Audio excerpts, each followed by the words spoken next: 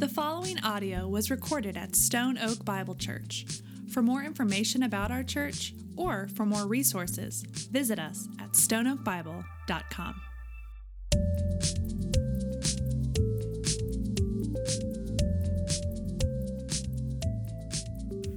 Jesus was absolutely nothing that the world expected. More specifically, he was certainly not what the Jewish people of that time were looking for, were expecting. His teachings were radical. They flipped things on their head. It was unexpected. I mean, we just worked through a section where Jesus was teaching, and he said some radical, unexpected things. For example, we just went through this, but if you remember, he says, "But I say to you who hear, love your enemies. Do good to those who hate you. Bless those who curse you, and pray for those who abuse you." Not pray that they be smited, by the way.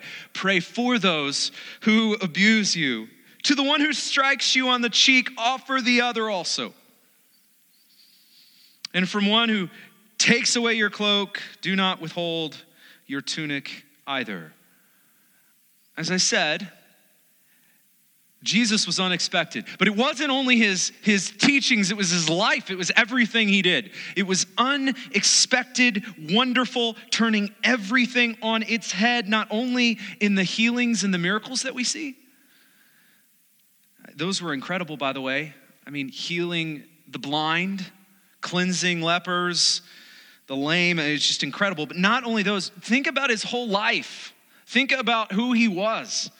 The way he chose to live his life, the humility, the simplicity. We're talking about the King of Kings and Lord of Lords.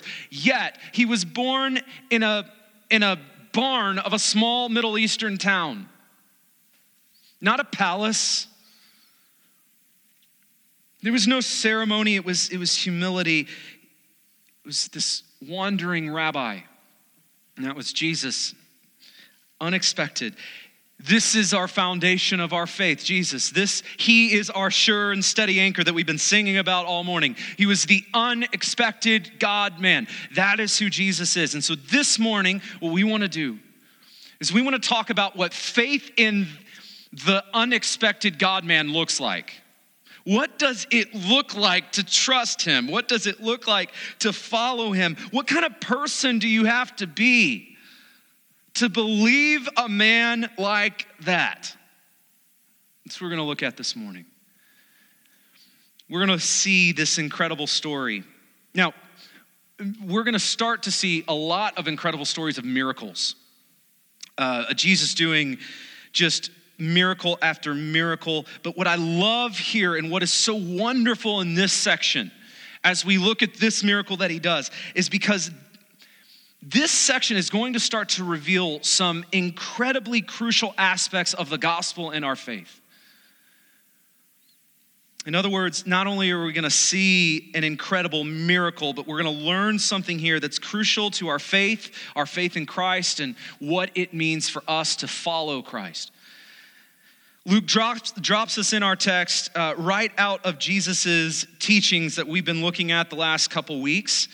And if you remember in Luke 6, the crowds were pressing into Jesus. And Jesus here in this moment, they were being drawn to him. And as the crowds pressed in, Jesus gathers his disciples. If you remember this.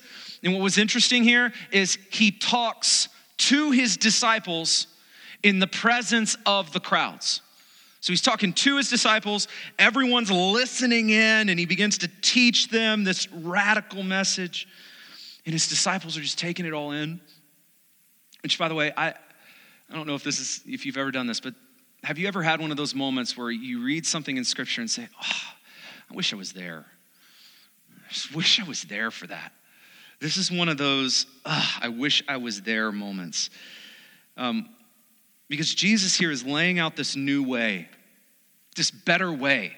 He's just laying it out, and from that moment, Luke 7 is going to just pick right up. As you see, he says, after he had finished all his sayings in the hearing of the people, he entered Capernaum.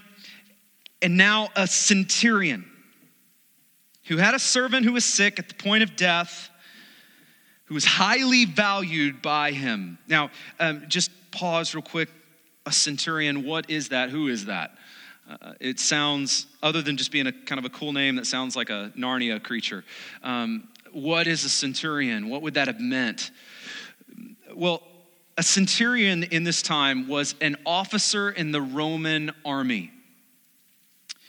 And this officer would have been in command of 100 men. And as you see, it would take 6 centurions to come together and their men, and that would be called a tribune, right? So you see that he's this man, this centurion would have been a leader, of men, and this was our man this morning. But here's the important thing to understand about a centurion for our time together as we read. 1, he was a Gentile, not Jewish. Because of this, in many ways, he would have been an outsider. He would have seen himself as an outsider, and he would have been seen as an outsider. He was an unclean Gentile to the religious Jewish people at the time. Number 2, he would have been a competent leader. He was a leader of men. Our equivalent today would be an officer in our military. Leading men, being used to being in and under leadership. This was our centurion. This is who we were talking about here. And as we're about to see, he was respected. And number 3, the obvious one, is this centurion had a very sick servant for whom he cared a great deal. If we keep those 3 things in mind, we'll be able to kind of unpack this, and all the other stuff starts to make sense. So this was our man. This is what we know about him as we open up Luke 7 together. So now, verse 3. When the centurion heard about Jesus, he sent to him elders of the Jews, asking him to come and heal his servant. Why on earth would he do that? Well, this is when it's important to remember that this man was a Gentile. He was not a Jew. He was unclean. He saw himself as an outsider. I want you to think of, maybe you've seen this old evangelism picture. If you've been through any kind of evangelism training, if you've grown up in the church for any amount of time, been in the church for any amount of time, you have probably seen this. But there's this picture that we often depict of, on this side we have us, right? We have us. Then on this side we have salvation. We have God, right? And in between us and God, there is this ravine. Have you seen this? And we can't get to the other side. You can't jump it. You can't fall down it. What do? You have you over here, ravine, God, salvation over here. What do? Well, you need help. You need a mediator. You need someone to help you get you across if you have any hope of getting across. And so this picture is used to depict our condition. We being sinners, completely lost and broken, being separated from our perfect and holy God. So we stand saying, what now, Lord? What do we do to cross this ravine? And that's when we look to the cross of Jesus. The cross of Jesus, our mediator, who takes us and bridges the gap. Have you seen this picture? I know many of you have, and many of you might have used this picture as a tool to share the gospel. Well, think about that picture here in our text with our centurion, because he's in a very similar predicament here. You have the centurion over here who sees who he is, who is unclean, who is an outsider. He sees Jesus on this side. And he says, well, what do I do to bridge that gap? Me being over here, dirty, unclean, and Jesus being over here. What do I do? How do I bridge? I need help. I need a mediator. The Jewish elders. So he approaches them and asks them to be his help. to be his help, because these elders were Jews, these elders were insiders, these elders were highly respected. And what we see is this centurion was in great standing with these elders, which didn't hurt. Oh, that these elders would go for me. Oh, that they would go. More accurately, oh, that they would go on behalf of my servant whom I love and I can't do anything about. Oh, that they would go. Again, it's just like that old evangelism picture. And we know that this man was on great terms with these elders because, one, they decided to go for him. They didn't have to do that. But two, listen to what they did. Verse 4, and when they came to Jesus, they pleaded with him earnestly, saying. So they pleaded with Jesus. Not only did they plead with Jesus, but they earnestly pleaded with Jesus. And here's what they said. Here's their case. Listen to this. He is worthy to have you come do this for him. Jesus, he is worthy to have you come and do this for him, for he loves our nation, and he's the one who built us our synagogue. So look what's going on here. Jesus, we, as the elders of the Jews, we believe that this man is worthy for you to go to.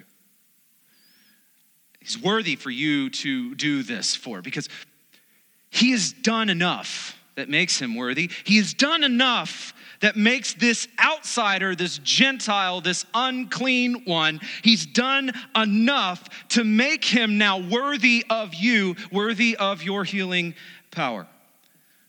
And notice what he had done to earn himself that title. Let's read it again. He loves our nation, and he is the one who built for us our synagogue. So even though he's not one of our people, he's been good to our people. He loves us. He's friendly to us.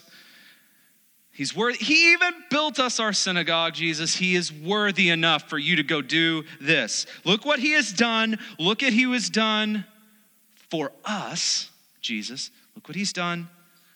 Look at his works here. He's now worthy.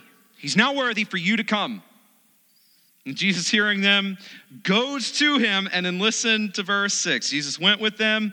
When he was not far from the house, the centurion sent friends, saying to him, all right, listen to this. Lord, do not trouble yourself, for I am not worthy to have you come under my roof. Now, notice, don't miss the contrast. Don't miss the contrast between the elders, what they said, the centurion, what he said. See, on the one hand, the elder said, Jesus, stop. You need to come to this man because he's worthy. On the other side, you have the centurion saying, no, Jesus, stop. I'm not worthy. I'm not worthy to have you in my house under my roof, but more than that, verse 7 says, I didn't even presume to come to you. So I'm not worthy to have you in my house to host you. I'm not even worthy to come see you, to be in your presence. The elders say, Jesus, come on, this man's worthy. Look at all he's done for us. He's worthy. Yet the centurion is saying, no, no, no. I am not worthy. I'm not worthy to have you in my home, and I'm not worthy to even stand before you. So the centurion makes this profound statement. He says, but say the word, and let my servant be healed. Now, we read this and we think, and what is going on here? Why wouldn't he just go? This is Jesus, go, right? But there's something so incredibly beautiful here. Listen to his rationale, church, for not going.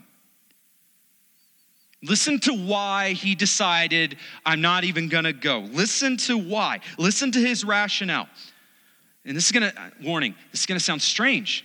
This is gonna sound really strange at first, but it is so powerful. Listen to verse 8. Because I too am a man set under authority with soldiers under me.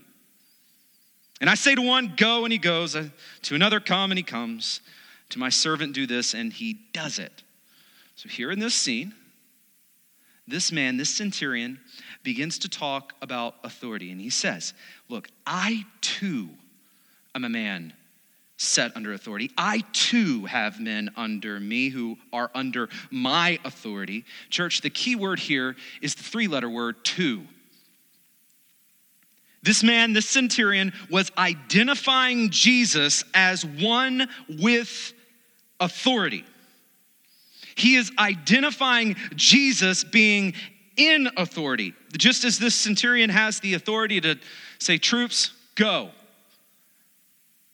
The authority to give them orders. And expect that those men are going to execute on what he says. Just as that is true, in the same way, he identifies Jesus as a man of authority. So the question is, over what? What does this centurion claim about? What is he claiming about Jesus? What is under Jesus' authority to this centurion? Well, this centurion is seeing here, claiming here, the fact that Jesus has the authority. This is incredible, over both natural and supernatural. In the same way, he's able to say, troops, go. Troops, stop. In the same way, Jesus, you're able to just say the word. Just say the word. And the thing that you say will be done because it's you saying it. Just say the word. This is who Jesus is to this centurion, and that'll preach.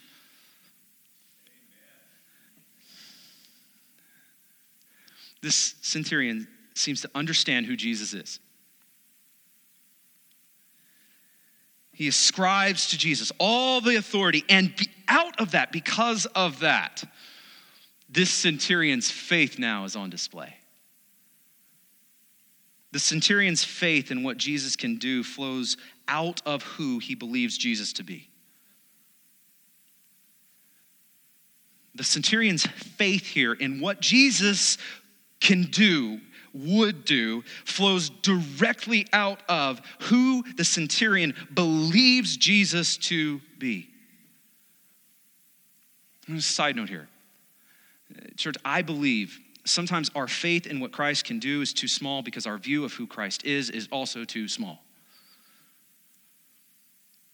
Our understanding of who Christ is, his identity, his authority, the way we understand that will greatly impact our faith just as it did with this centurion. We're going to come back to this, but I want to get first to what Jesus says in response. When Jesus heard these things, right, he marveled at him. He turned to the crowd that followed him and said, I tell you, not even in Israel have I found such faith. Burn, right? Not even in Israel have I found such faith. And when those who had been sent returned to the house, they found the servant well. All right. The lesson here is not Jesus' ability to heal. Now, he certainly did that. We certainly see that. But that is not the primary lesson of this text. That's not the primary lesson to this crowd, to the disciples. That's not the primary lesson to us this morning. The primary lesson from this text is the authority of Jesus, that Jesus Christ has all authority. And this is a lesson showcasing who Jesus is. Notice this. Jesus praises this centurion for his faith. He's amazed by it. He marvels at it in front of all the crowd, right?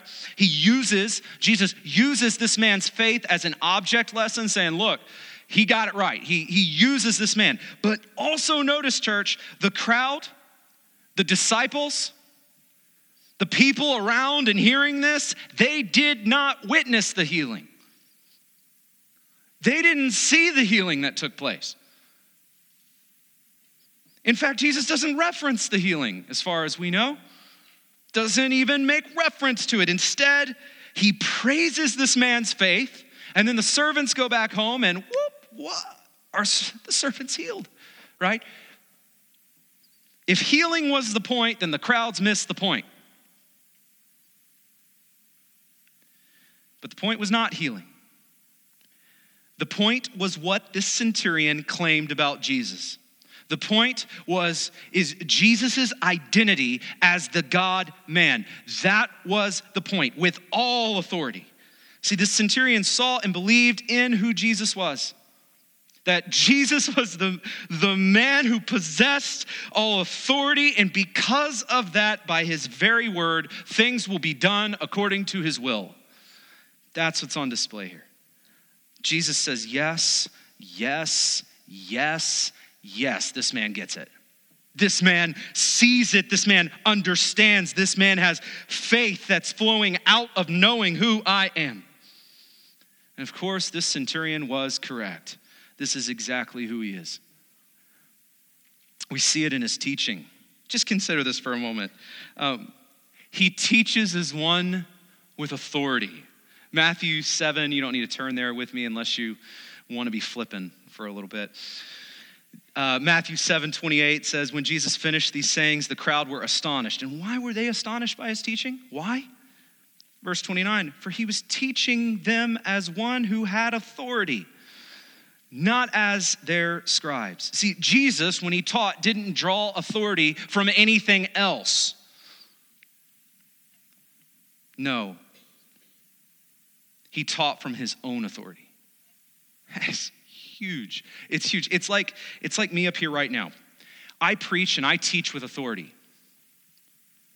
but it's not mine. It is not mine. My authority is this. My authority is Scripture, and that's why we preach this. That's why we teach this. That's why we are under this.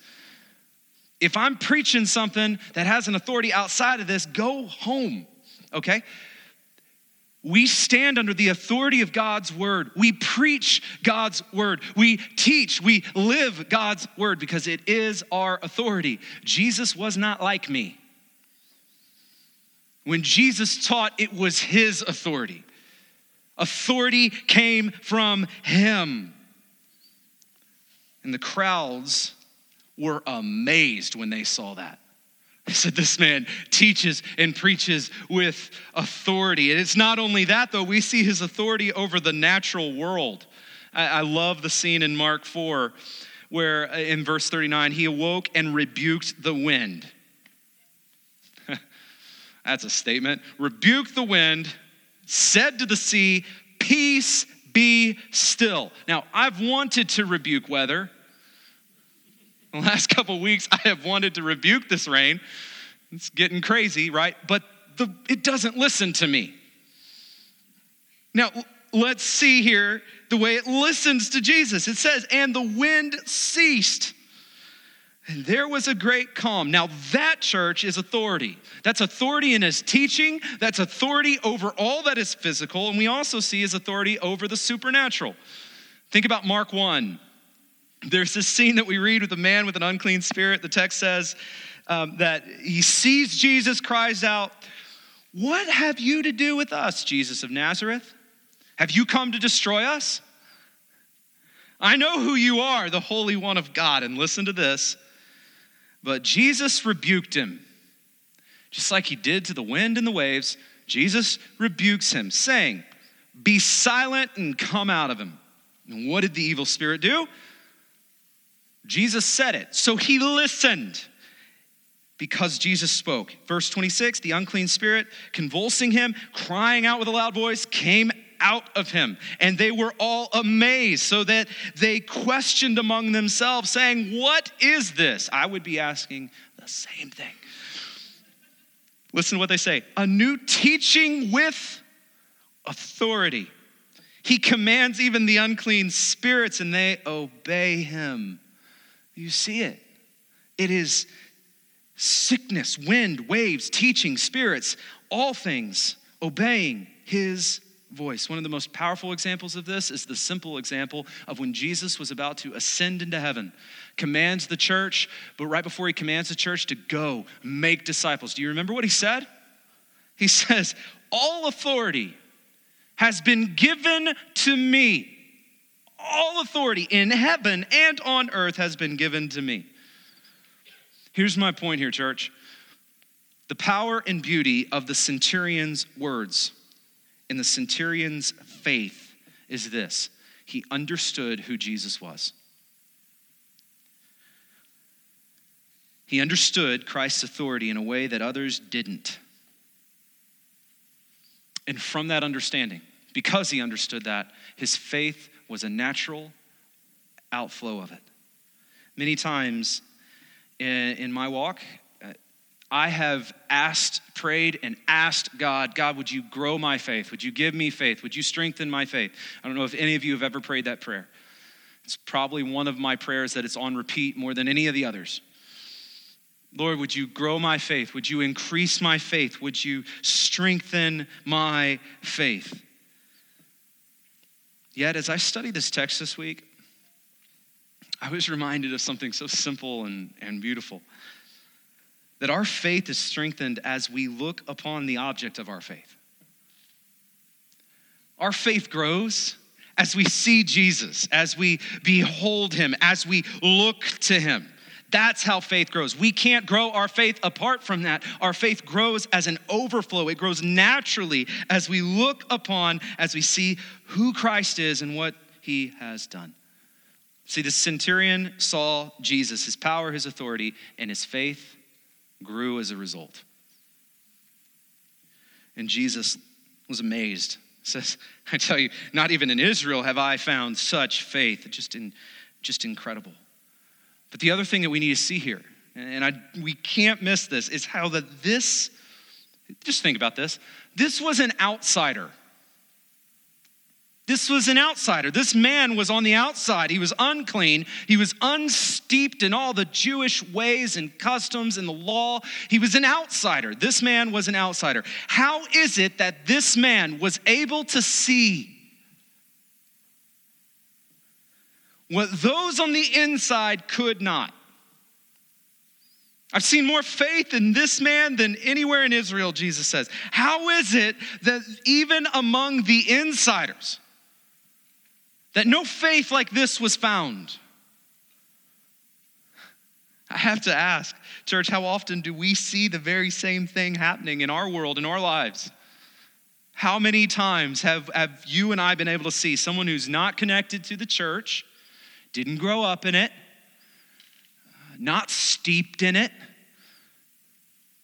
come, hear the gospel, and a light gets switched on, and all of a sudden, miraculously, they have an understanding of the beauty of the gospel. I mean, have you seen it? Because that is amazing. Have you seen those people then have this faith that you can't admit this, but you envy it? This beautiful faith. They come, they heard the gospel, they see it, they understand it, they understand Christ and who he is. And many times they understand it better than those who have grown up in it, who have grown up in the church, who have grown up hearing it. For some of you, that's your story. For some of you, if you were to get up here, share your testimony on that mic right over there, that would be something very similar to your story. It was I was not worthy, but I believe in Christ. I was an outsider, and he made me a child of God. I was unworthy, but Christ is worthy and has made me worthy through his blood. For many of you, this is your story. As a pastor, I have gotten the joy of seeing many people who share that story, who have been saved, transformed from the inside out in this new creation, this new Christian, this person who's new to the gospel, this person who's new to the church has this faith in Christ that is inspiring and just incredible. Has this understanding of Christ that's rich, and from that their faith is rich. And what's clear in Scripture, and this is why I say this, what's clear in Scripture, and what's also clear as you and I witness the way that Christ is building his church today, what is very clear is that the gospel is not a movement for the insiders or the worthy. The gospel is not and has never been a movement for insiders, or for the worthy. The gospel, church, Christianity has never been an elitist movement reserved for the greatest among us. Never. Instead, The gospel is founded on Jesus Christ, the Savior who humbled himself. As I said, born in a barn, in a small Middle Eastern town rather than a throne and a palace. A humble rabbi who preaches the gospel message to all, poor and rich, those who are thought well of in the culture and those who were not. This is our Savior. The truth is that the gospel is a movement for the sick, for the broken, for the poor, for the hurting, for the sinners, for the unworthy. Jesus says, Luke 5:31, those who are well have no need of a physician, but those who are sick. I have not come to call the righteous, but sinners to repentance. In light of that, understanding that, would you just for a moment notice with me the backwardness of the elders in this text? You see, Jesus come because this man is worthy of you. He's done enough. Is that not completely backwards, church? Jesus come, why? Because this man is worthy of you coming to him. He's worthy because even though he's a Gentile, don't hold that against him. He's been good to us. Even though he's an outsider, he's been good to the insiders. He is worthy. And on that basis, because of that, Jesus come to him. Again, this is completely backwards to the gospel message. But so often, and sometimes without even realizing it, this is exactly what we begin to say and exactly what kind of mentality can take over our mind when we think about the gospel. Jesus, come, because I have my act together right now. It's been a good day. Jesus, come. Jesus, come because I'm doing good. I've been going to church, Jesus. I have. Jesus, come. I'm not cursing nearly as much as I used to. Nearly as much as that guy, right? Jesus, come. Jesus, look, I've been faithful to my wife. Been faithful to my husband. Jesus, just look at the things that I've done. Look at how much money I just dropped on Urban Faith Mission last week. Come on. Look at what I've given. Look at the amount of time that I'm investing. I'm serving in kids ministry, and I don't like kids. Look, Lord, what I'm doing. Come. Jesus, come. I'm going to a group. I am at church at least 3 times a month. I'm reading my Bible daily. You can fill in your own blanks.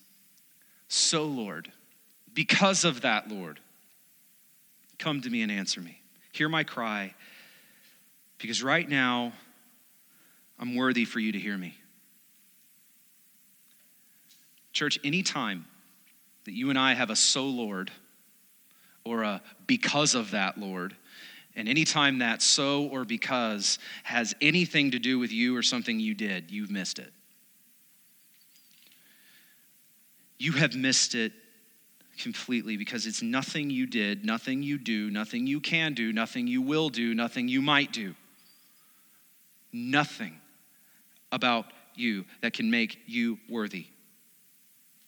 The gospel is completely different. It turns, as I said, Jesus was radical, turning things on their head. The gospel turns this way of thinking on its head. The gospel says, come to Jesus, all who are sinners, all who are unworthy, all who are weary and in need of rest. Come to Jesus because he is worthy, because he is good. That is the gospel.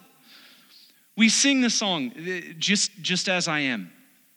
And there's the first verse says, just as I am without one plea, but that thy blood was shed for me, and that thou bidst me come to thee, O Lamb of God, I come. The call of the gospel church is to come to Jesus, not because we are good, but because he is good. Yet all too often, we can miss that, we can forget that, we can start to think like the elders here saying, Jesus, come to this man because he is worthy of you coming. Church, this can't be our cry. This can't be our hope. There is only one who is worthy. There is only one church with authority. He is the worthy one. And the worthy one, praise God, bids us to come to him. That is the gospel. And like the centurion, we can say, I am not worthy. I am not worthy. But just say the word, Jesus.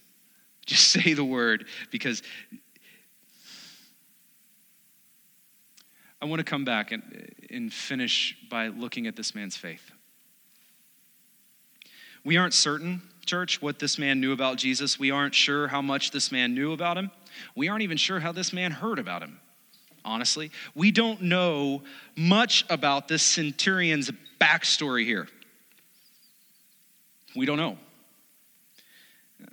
What we do know about this man is this, is that he had an understanding of who Jesus was. He understood that Jesus was a man of authority. That's what we know, that Jesus had all authority. We know that this man knew who Jesus was, and we knew that from this, Jesus marveled at him and said, what faith is this? So as we said earlier, the centurion's faith in what Jesus could do flowed out of who he believed Jesus to be. Church, in the same way, our faith in what Jesus can do, our faith in him to save us from our sin, forgive us, love us, heal us, set us free, change us, our faith in what Jesus can do flows directly out of who you and I believe Jesus to be.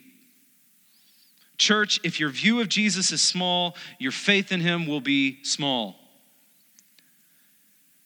But if, like the centurion, you were able to see Jesus for who he is, your faith will grow as you look upon the object of your faith. So, as we close, let us see two things. One, who we are, and two, who Christ is. One, like the centurion, you and I, we are unworthy. We can do nothing to make ourselves worthy. And at the same time, number two, Christ is Lord and all authority is his. And he calls us, unworthy as we are, to come to him and to make us worthy through his work. This is the call of the gospel. This is grace. And so, church, come to him. I want us to finish our time. I thought it would be fitting for us to finish our time singing the words we just read. Just as I am, without one plea, but that your blood was shed for me, and that you bid me come to thee. O Lamb of God, I come.